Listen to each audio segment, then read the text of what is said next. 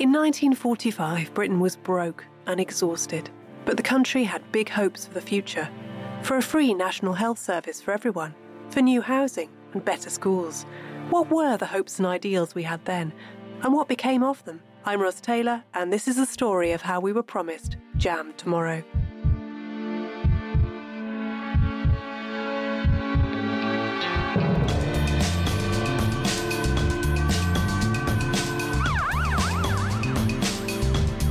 It's an absolute abject failure to invest in the NHS workforce. People in the mental health services haven't had such a loud and strong voice. The biggest threat currently facing the NHS is actually no longer money, it is staff. We haven't got enough staff. We've often resorted to seeing privatisation as the boogeyman. Clearly the system was under pressure, but you can't plan a whole healthcare system on the premise that tomorrow there may be a global pandemic. It doesn't matter how many empty beds you have in a hospital. If you don't have the staff, you can't treat the patients.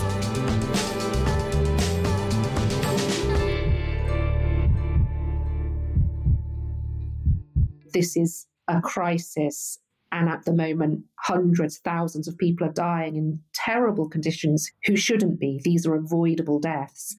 That was palliative care specialist Rachel Clark, and this episode is about something that for many of us is the best thing about being British. It's the country's biggest employer. It's the nearest thing we have to a national religion. It is, of course, the National Health Service. I'm going to be asking people who know the NHS inside out about how it works, what it gets right, and what it's getting wrong. When I spoke to Rachel, it was a few months before the current winter crisis, when it emerged that 50,000 people were waiting 12 hours in A&E and the service was on the point of complete collapse.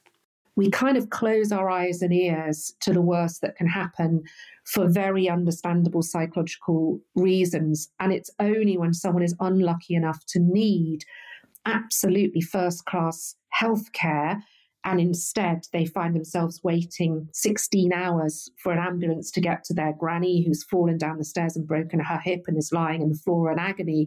That's when they realise something terrible is going wrong with our society. Thank you!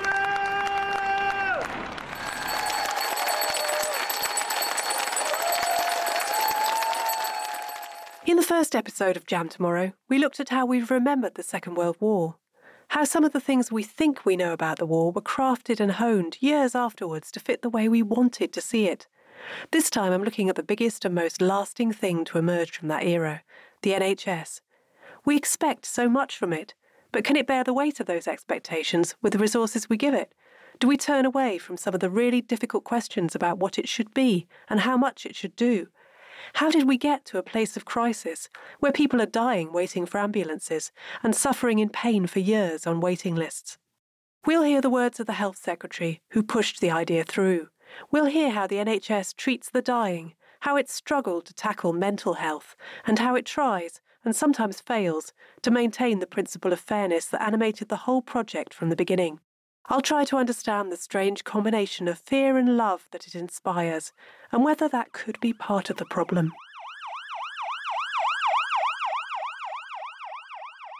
The first person you probably set eyes on was an NHS midwife.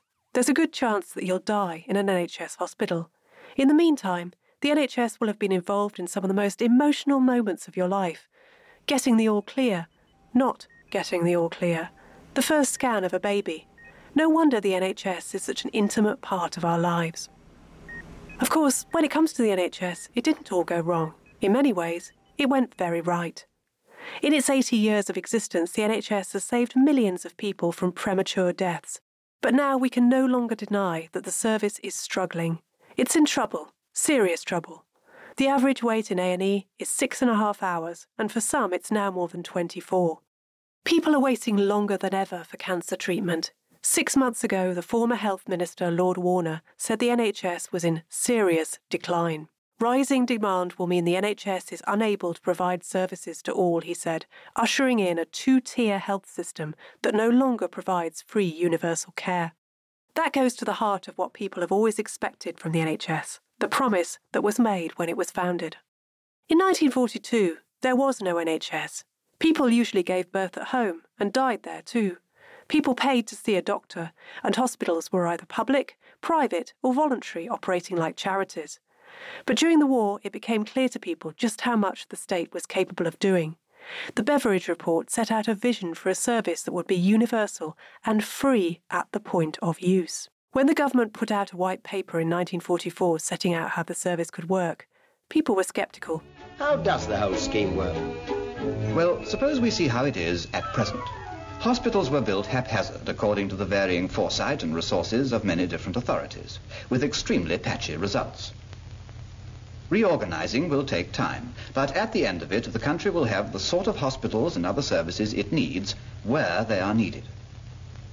The family doctor will usually work in his own surgery, as he does now. But special health centers will gradually be established as building allows. He'll be backed up, your doctor I mean, by organized hospital and specialist services for the really difficult cases, a lesson we learnt during the war. Sounds a bit of all right to me.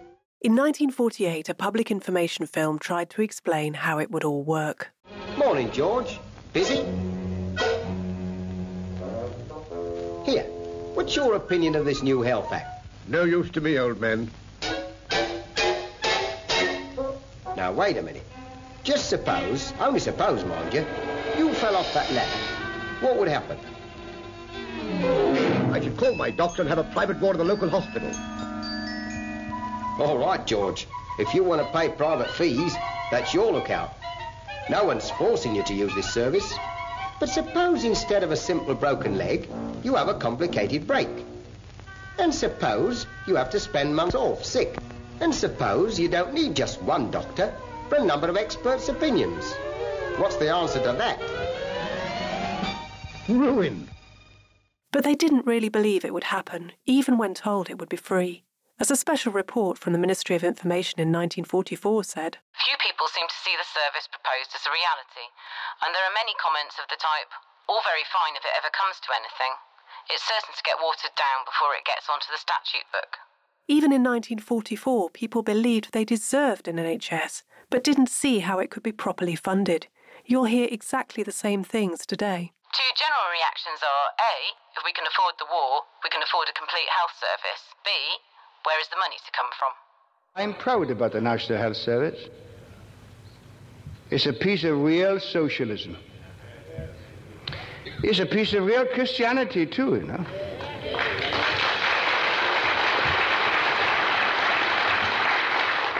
We had to wait a long time for it.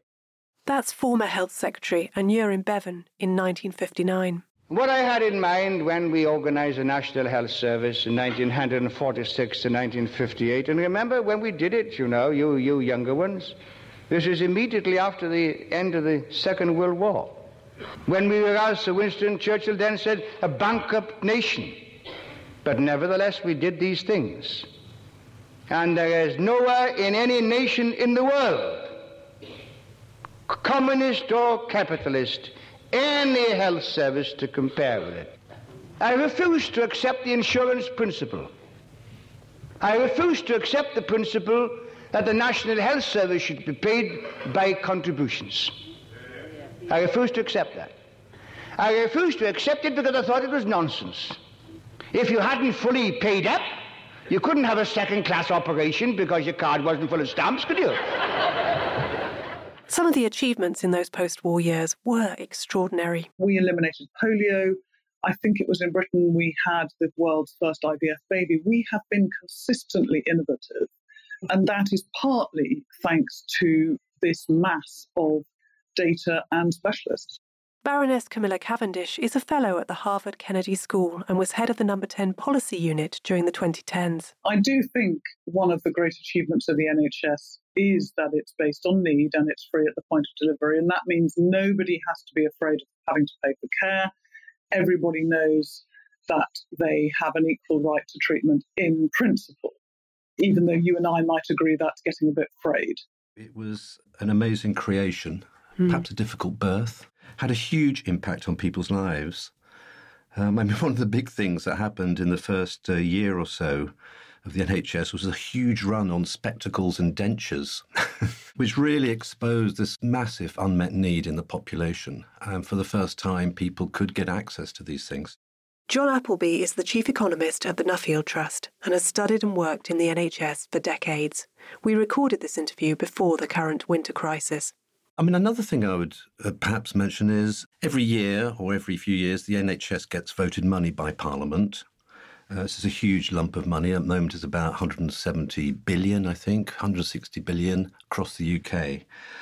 And the next policy issue is how do you distribute that across the country?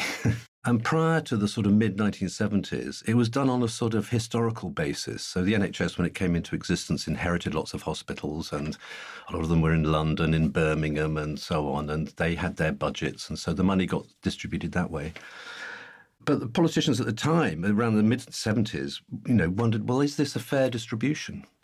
And over the years, the NHS has developed, it's probably the most sophisticated and complicated system for allocating public money anywhere in the world. And it's based on need and age and how different areas of the country vary and so on. And I think that was quite a triumph to make that leap into making it and really fitting it with the basic principle of the NHS, that areas of greater need and people with greater need should have access to healthcare. In Britain, we like to think of ourselves as champions of fairness. But how do you work out how much a human life or a life free of disability is worth? One NHS organisation has the exceptionally difficult job of deciding who gets the most expensive drugs. Should it be a 35-year-old who might get another month to spend with her kids, or a 90-year-old whose operation could buy her an extra year? Just over 20 years ago was the creation of an organisation called NICE, the National Institute for Clinical Excellence, which was set up to tackle a problem which every healthcare system faces, almost no matter how it's funded or organised, which is there's only so much money in the system at any one time. How do you make decisions about what's a good buy or not? What's the drug to buy? What's the health technology to employ, and so on? And those sorts of decisions before NICE were taken not covertly, but there was not much transparency to why we had certain drugs in the NHS in certain places and not in others, and so on. And NICE was set up to really grapple in an open way with making these really hard decisions. So there's a new drug, should we buy it? Is it worth it? Does it improve people's quality of life, save enough lives, given how much money we've got at any one time? And it's been widely copied around the world. It's got its failings, but it was, in principle, a really good thing. It took the heat off politicians to an extent and turned that sort of decision-making partly into a sort of technical exercise of, is this cost-effective? What impact does that drug have on people's lives and how much does it cost? Having a centralised healthcare system, rather than different states or regions giving different advice and setting their own priorities, was also an advantage during the pandemic. The whole thing, including staff, responded very quickly. Germany, you may think, well-funded health system, lots of beds and so on, actually had quite a lot of trouble coordinating the response to the pandemic because slightly devolved nature of the healthcare system in Germany. But the NHS was very flexible. Amazing staff commitment. Also use of newfangled technology like the telephone. It has taken the NHS a long time to, really utilise that basic technology. The NHS is such a big organisation that it has massive purchasing power. And over time, there's been a big switch to generic medicines, which has saved billions of pounds. Our drugs budget would probably have to be double what it is now if we hadn't made that slow switch to generic medicines and so on. And those things just take time, but that's the thing which drives benefits for patients and better value for money in the end. But as Lord Warner warned, the NHS will soon become a two-tier system that no longer provides universal healthcare unless the government acts. I asked Camilla Cavendish whether that is going to be an existential threat to the NHS as people who can afford it go private and cease to take much interest in whether the service is working. I think it's a profoundly important question. I think we've always feared with many public services that if the middle class were able to buy their way out, there would be less support for the underlying public service. That has been a worry in the past in schools where some people have chosen to go private, and it is a worry in health. I actually still don't think the numbers are large enough to really undermine faith in the NHS. I think a lot of the people who are opting to go private right now would certainly rather not. And of course, what they're doing is they're very often going private just to see the same doctor faster. I do think people have become quite cynical about the way that GPs are paid. And this is not GPs' fault, but I think people are aware, for example, that GPs have been paid to do vaccinations. They've tended to prioritise things that they get paid extra for over sort of mainstream consultations. And it's certainly true that, I've talked to people who've gone private only to find themselves face to face with the same GP who'd refused to give them an appointment the week before. So I think that is quite difficult. But no, I think we're pretty far from an existential threat to the system. Private healthcare isn't exactly a taboo when you work in the NHS. Many staff top up their incomes by doing work in private hospitals. In Adam Kay's recent TV drama, This Is Going to Hurt, that's exactly what he did. But there was a sting in the tail when the birth he was supervising went wrong and the new mother had to be rushed into an NHS hospital. It speaks to a deep ambivalence about private healthcare among people who work for the service. Ed Selak is a TV screenwriter who has scripted episodes of Casualty and Holby City, and few things show how much the NHS means to us more than Britain's appetite for hospital dramas. Because of the time constraints and things like that, we've often resorted to seeing privatisation as the boogeyman, as turning something that was, good and free into a business opportunity, and there's something quite mercenary about that turns the stomachs of lots of people.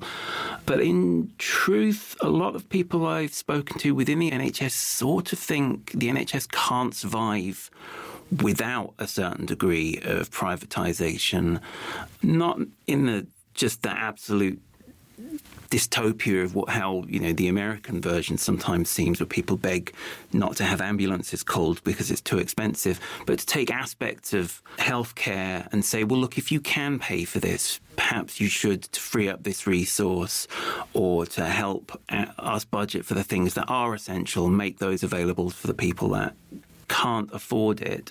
But yes, the reality that, just being very pragmatic about it, Adam Kay's TV show isn't even the first time I've heard about it, is often the outcome of private healthcare is somebody has to come back to the NHS to see the experts there, to have the problem solved there, that it's not uncommon for somebody to go and pay for something and then have the emergency end of it done in an NHS hospital. The sheer size of the NHS means it can do some things like vaccination rollouts very fast, but it can also make it less nimble. I asked Camilla Cavendish whether parts of it have struggled to change with the times, especially when it comes to preventing sickness rather than just treating it. Unfortunately, I think the NHS is still stuck in the 1948 model to a large extent. I mean, we still think of a system built around district general hospitals when really about half of the people who need treatment nowadays have long-term chronic conditions. They're not just going in to hospital either to die or to be fixed up. They are coming in and out repeatedly with diabetes, COPD, heart problems, all of that. And that means we do have to focus much more on prevention. We have to have social prescribing, and we need to join up primary and secondary care. When the NHS was established, hospital consultants were paid by activity and set up on salaries, and GPs were allowed to be self-employed, and they are paid by how many people they have on their waiting lists. And the gulf between those two groups remains a real problem. I mean, it is still not possible in all cases to see your own medical record. You can arrive at hospital unconscious and nobody can get hold of the GP record until Monday morning. And these things, I mean, there are very few countries in Europe which are still suffering from quite such antediluvian technology, if you like. And I also think there's a cultural problem, which is hospital consultants seem to be sometimes a little bit sneering about their peers who chose to become GPs. And that is really unfortunate, and it's part of the reason why I think we have such low morale among GPs for that. We also, of course, in the original settlement, didn't think about social care. No European country did, and countries like Germany have grappled for longer than us with how to look after the elderly and frail. Right now, of course, our problems with social care are backing up into A&E. We have people who can't be discharged from hospital who are taking up beds at the front door, and that remains a major problem. And also, I think one of the tragedies for the NHS is how variable treatment is across the country. It's not really a national service at all. If you look at the terrible tragedies in Shrewsbury and Telford or in Morecambe Bay, when, we've had babies dying unnecessarily, in some cases mothers dying unnecessarily. Unfortunately, the NHS has pockets of absolute excellence and world-class best practice. And it also, I'm afraid, has pockets of disaster and despair. And we really need to fix those.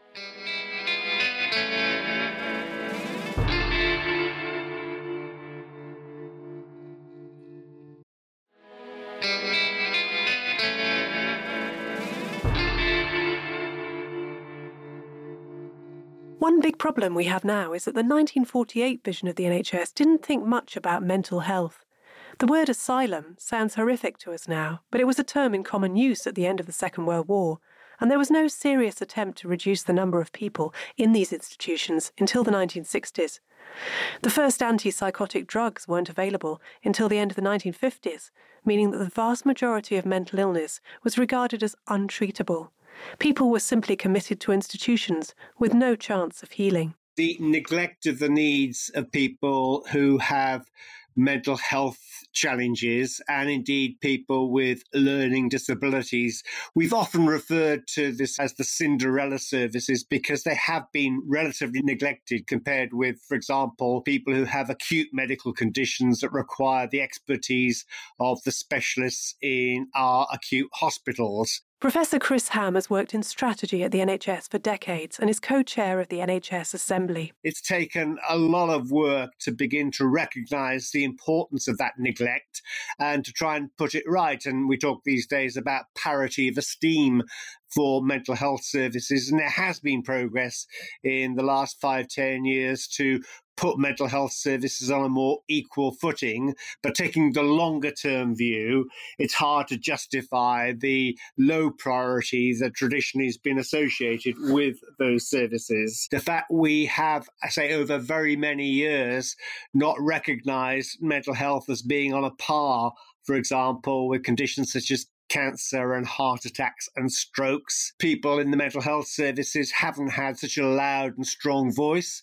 as those arguing for higher priority for the specialist and acute services. And sadly, that means that we're always playing catch up in wanting to make sure that a right amount of money and staff are going into those mental health services, because increasingly we know that many of the causes of people seeking help and support in the NHS do relate to mental health at all stages of our lives. So this is something that matters to all of us. I think increasingly that is now recognised and things are being put to rights. So what is the biggest problem driving the crisis in the NHS? Camilla Cavendish says staffing is the most serious problem, as the current strikes bear out. The biggest threat currently facing the NHS is actually no longer money, in my opinion. It is staff. We haven't got enough staff. At the last count, I think we had 93,000 vacancies. Brexit was a factor in that, I'm afraid. A lot of Eastern European staff who are very good have opted to go home. We have not been able to recruit sufficient numbers, either domestically or from the rest of the world. And within that staff figure, there's also a real challenge for people on the front line, which is you can make a lot more money being an agency nurse or a locum doctor than actually being on the payroll. And I have friends in the NHS who are doctors and nurses who are finding it really hard to manage a sort of shifting cast of characters who understandably want to be able to earn more by working part-time on these kind of what they call in the NHS nursing bank. But that isn't good for taxpayer and it's not good for the patients either. So is low morale, where doctors and nurses are exhausted and feel it will be impossible for them to ever do their job properly. I think the NHS has always had a bit of a morale problem, and you can go back in time and people are always complaining about something. But actually, personally, I have never seen morale lower than it is now. I know people who are saying to me, I'm going to just actually stick to my normal working hours. Now, this is a group of people who in the past have consistently worked overtime, and that's the way the the NHS has actually managed to survive. And if all of those people stop working overtime, we've got a problem. So why do we tolerate the NHS being in a state of permanent crisis? I asked John Appleby where this peculiarly British mindset comes from.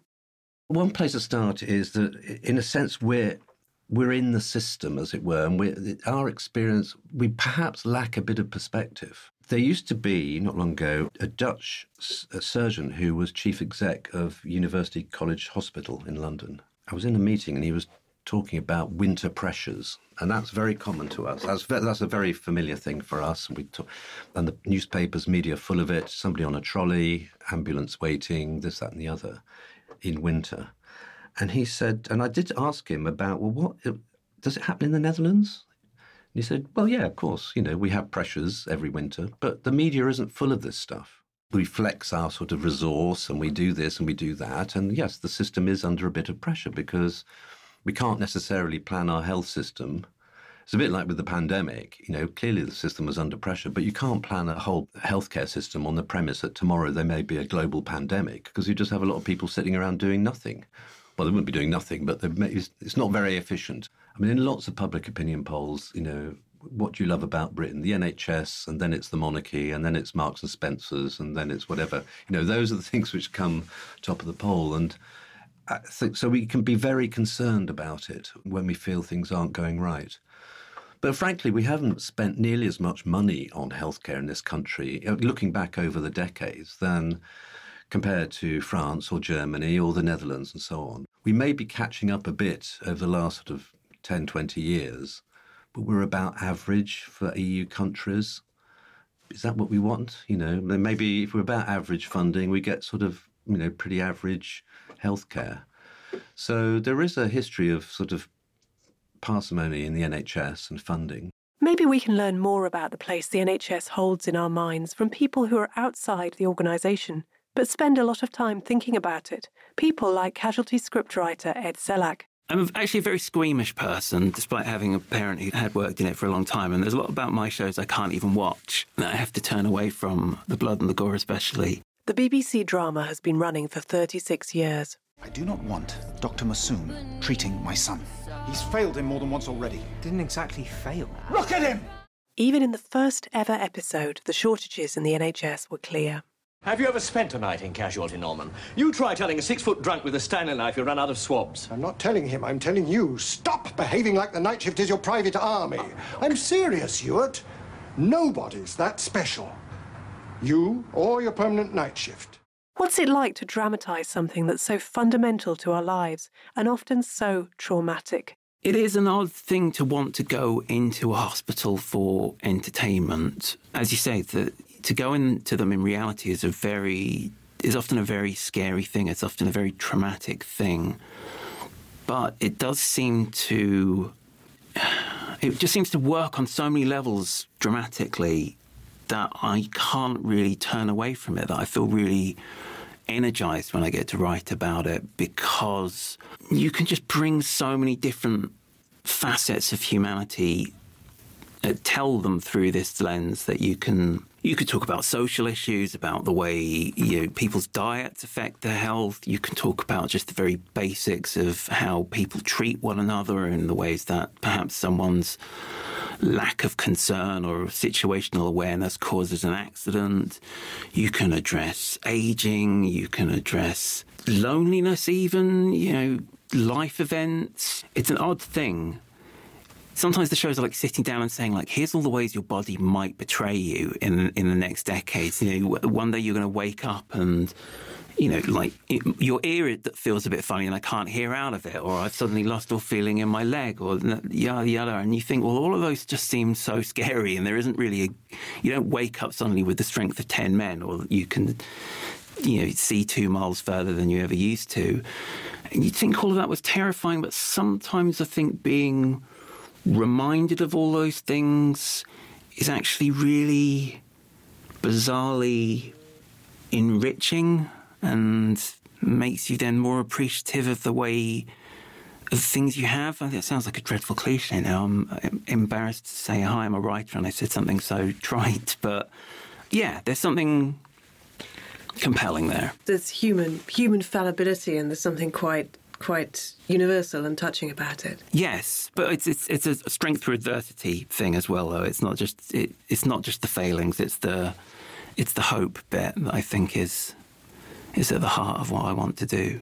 Chris Ham suggests we have a love-hate relationship with the service. We love it when it's there for us, and the knowledge that we won't have to pay for care gives us a sense of security. But on the other hand, we hate it when we have to wait, when we get the wrong kind of response, when there are barriers in the way of us accessing the care and support we or our loved ones really need. And that's always been a feature of the NHS going back as far as 1948. I do think currently we are in an acute phase of that chronic condition that you describe, of the NHS always struggling as a universal free at the point of use service to meet everybody's needs and demands in a timely way to the right standard. And that's fundamentally because of lack of resources, money obviously, but particularly at the moment, the lack of enough doctors and nurses and therapists and the other staff who are the core of the NHS. And that's really the sad reflection of failures of workforce planning that go back to the origins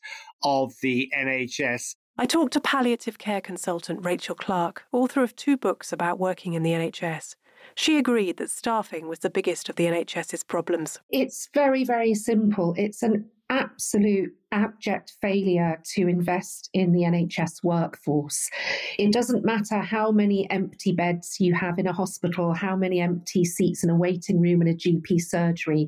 If you don't have the staff, you can't treat the patients. And for the last 12 years, we have had tens of thousands of vacancies of frontline staff, doctors, nurses, paramedics, midwives, every conceivable group, and no proper long-term plan to address that whatsoever. And it becomes a vicious circle because that means the staff who are there become more and more burned out, ground down, overwhelmed, demoralised. Conditions of work become more horrible, and they leave, they retire early, they go part-time, and you end up sort of scouring the world for replacements. And it's absolutely astonishing that this has gone on for 12 years. So does it come down to bad planning, not realising that with an ageing population, we were always going to need more doctors?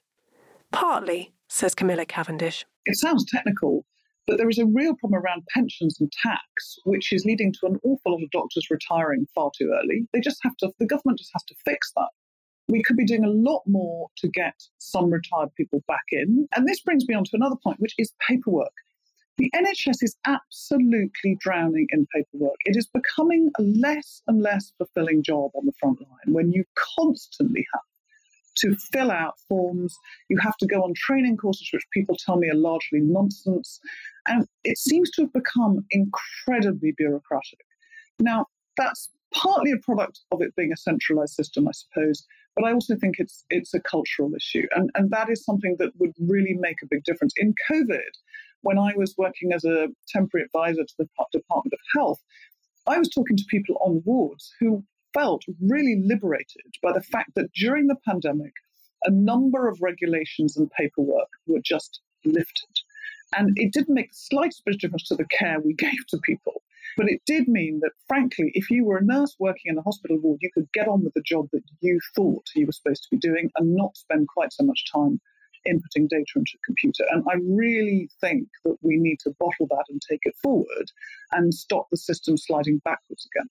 On the other hand, Chris Ham was sceptical, to say the least, that another organisational shake-up is the answer. A weakness, something that we've got wrong, and this is something that successive governments have got wrong, is the persistent and erroneous belief that if we only reorganise the NHS one more time, we will end up with a set of arrangements that actually are fit for purpose. And a huge amount of time and effort, in my view, has been wasted on successive reorganisations and also relying far too much on regulation by the Care Quality Commission and others as a means of improving the quality of patient care when we know there are other and better ways of achieving that objective. Trying to regulate the NHS, in other words, has not been the panacea that recent governments thought it would be.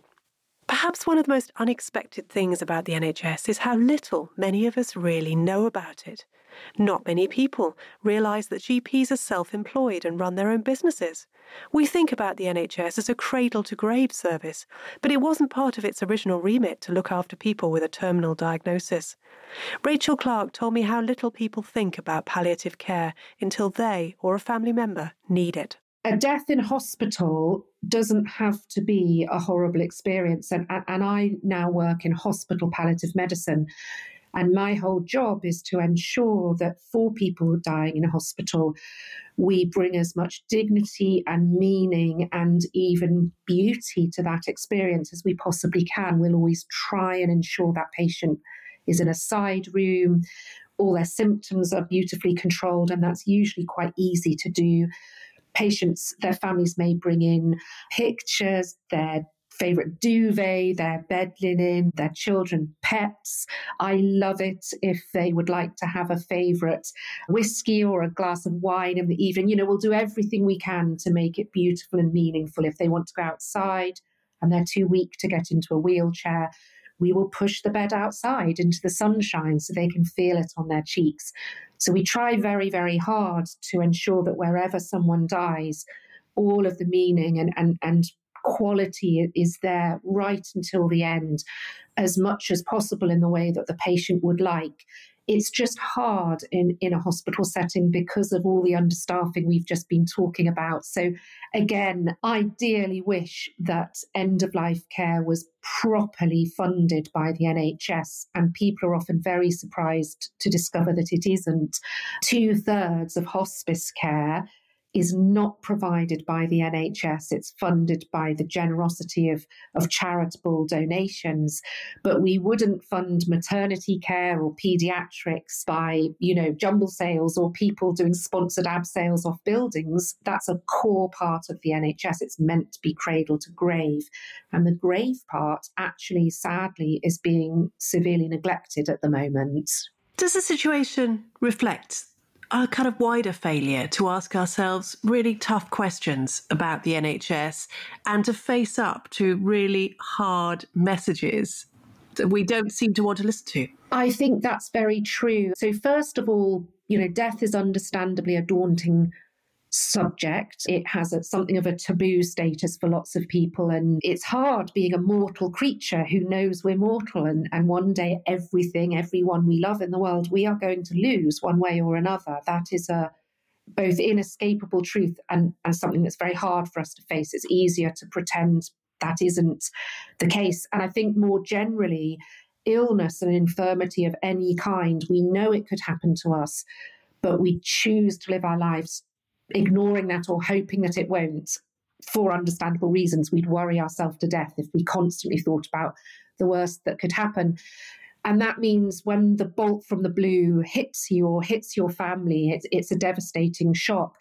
But I think it also means that as a society, if we are lucky enough to be healthy, we kind of close our eyes and ears to the worst that can happen for very understandable psychological reasons. And it's only when someone is unlucky enough to need absolutely first-class healthcare, and instead they find themselves waiting 16 hours for an ambulance to get to their granny who's fallen down the stairs and broken her hip and is lying on the floor in agony, that's when they realise something terrible is going wrong with our society. This should not be the case.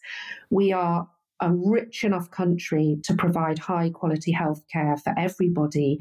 And in a way, right now, the system is failing in plain sight, but we're choosing not to see it. And I think that the government is colluding with that and driving that by pretending that everything is okay. They might say, yes, we know there are long waiting lists. And I think although it's really hard to face up to all of that, it's a little bit like the climate emergency. We have to, because if we don't, people are going through terrible suffering who needn't. And I think there is no escaping the fact that fundamentally as society, we get the health service we choose. We get the one that we're willing to pay for, the one we're willing to fight for.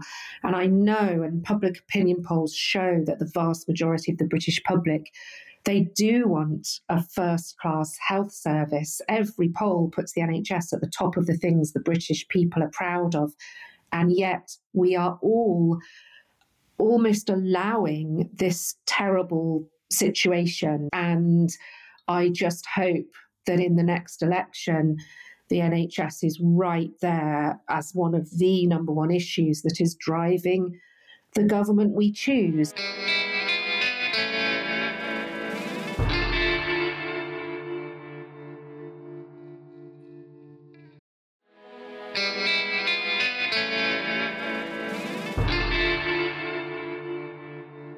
So here we are, not able to turn away from drama about the NHS, but unable to confront the reality of just how much it affects our lives. What would it take to get the government to confront the scale of the crisis in the NHS? It's really difficult when all you hear are statistics. I think everybody understandably has a tendency to glaze over when they hear about, the waiting list is now 6.5 million people for operations. The waiting times in A&E are XYZ. That's a dry statistic. It's not a human story. But just to translate that into human terms. So one of those people who maybe stays in the back of an ambulance for 12 hours on a hospital forecourt because there's literally no physical space for them to come into in an A&E department, and then maybe dies in that ambulance, or sometimes literally dies in the corridor outside the department. That's a human being. That is someone's mum, dad, brother, sister, and the human indignity and horror of that is difficult to imagine if it's not staring you in the face. I mean, I literally see this. We have patients dead on arrival who die outside the hospital, who die in the corridors in a hospital toilet. There's no dignity. It's horrific. And it's easy to turn a blind eye to that. We need to hear from staff telling us what it's truly like. We need to see it. I wish that NHS hospitals would open up their doors to TV cameras, obviously respecting privacy. I wish they would interview relatives and patients so the public could hear and see and experience what conditions are like, because there is absolutely no way in a relatively rich, civilized society we would allow this. The public would allow it if they actually saw it. And instead of that happening, I think the control of comms and the media in the NHS is sort of heavily censored by the Department of Health and Social Care. It's controlled from the top down. And we don't see this because the government doesn't like the public to see that, because ultimately the failure rests with them. We love it and we fear it, and perhaps we just can't bear to see it fail. As Rachel Clark told me, we need to see more of what goes on in the NHS, not in a drama series like Casualty, much as we devour those series, but the truth about what happens in hospitals and at GPs. The stories of people who can't reach those services because they couldn't get through on the phone, or the ambulance never came. We need to do that because the people most badly failed at the moment are the ones who can't talk to us about it. They're not here. We have a service that keeps extensive records, even if it can't share them when they're most needed.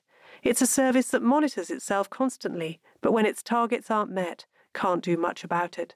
We need to be honest about what the NHS is going to be able to do with the resources we give it, and stop assuming that when it needs more staff, we'll somehow be able to find them by recruiting them from abroad or hiring them on day rates. We all need to know and understand a lot more about the NHS, and I hope this episode has shed some light on how it got into the parlous state it's in now.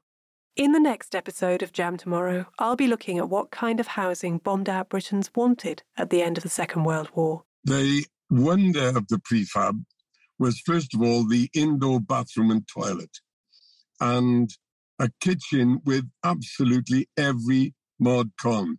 There was a refrigerator, there was an electric stove, there was a fold-down table, which I and all the kids that I knew thought was magical, a larder, hot and cold running water.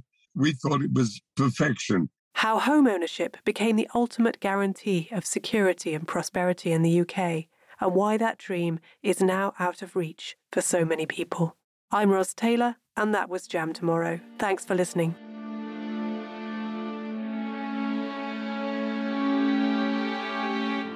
Jam Tomorrow was written and presented by Ros Taylor.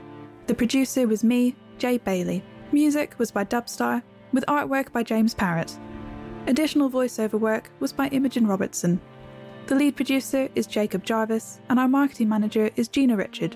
The group editor is Andrew Harrison. The home intelligence reports featured in this podcast are now held in the National Archives and are available on the MOI digital website. Jam Tomorrow is a Podmasters production.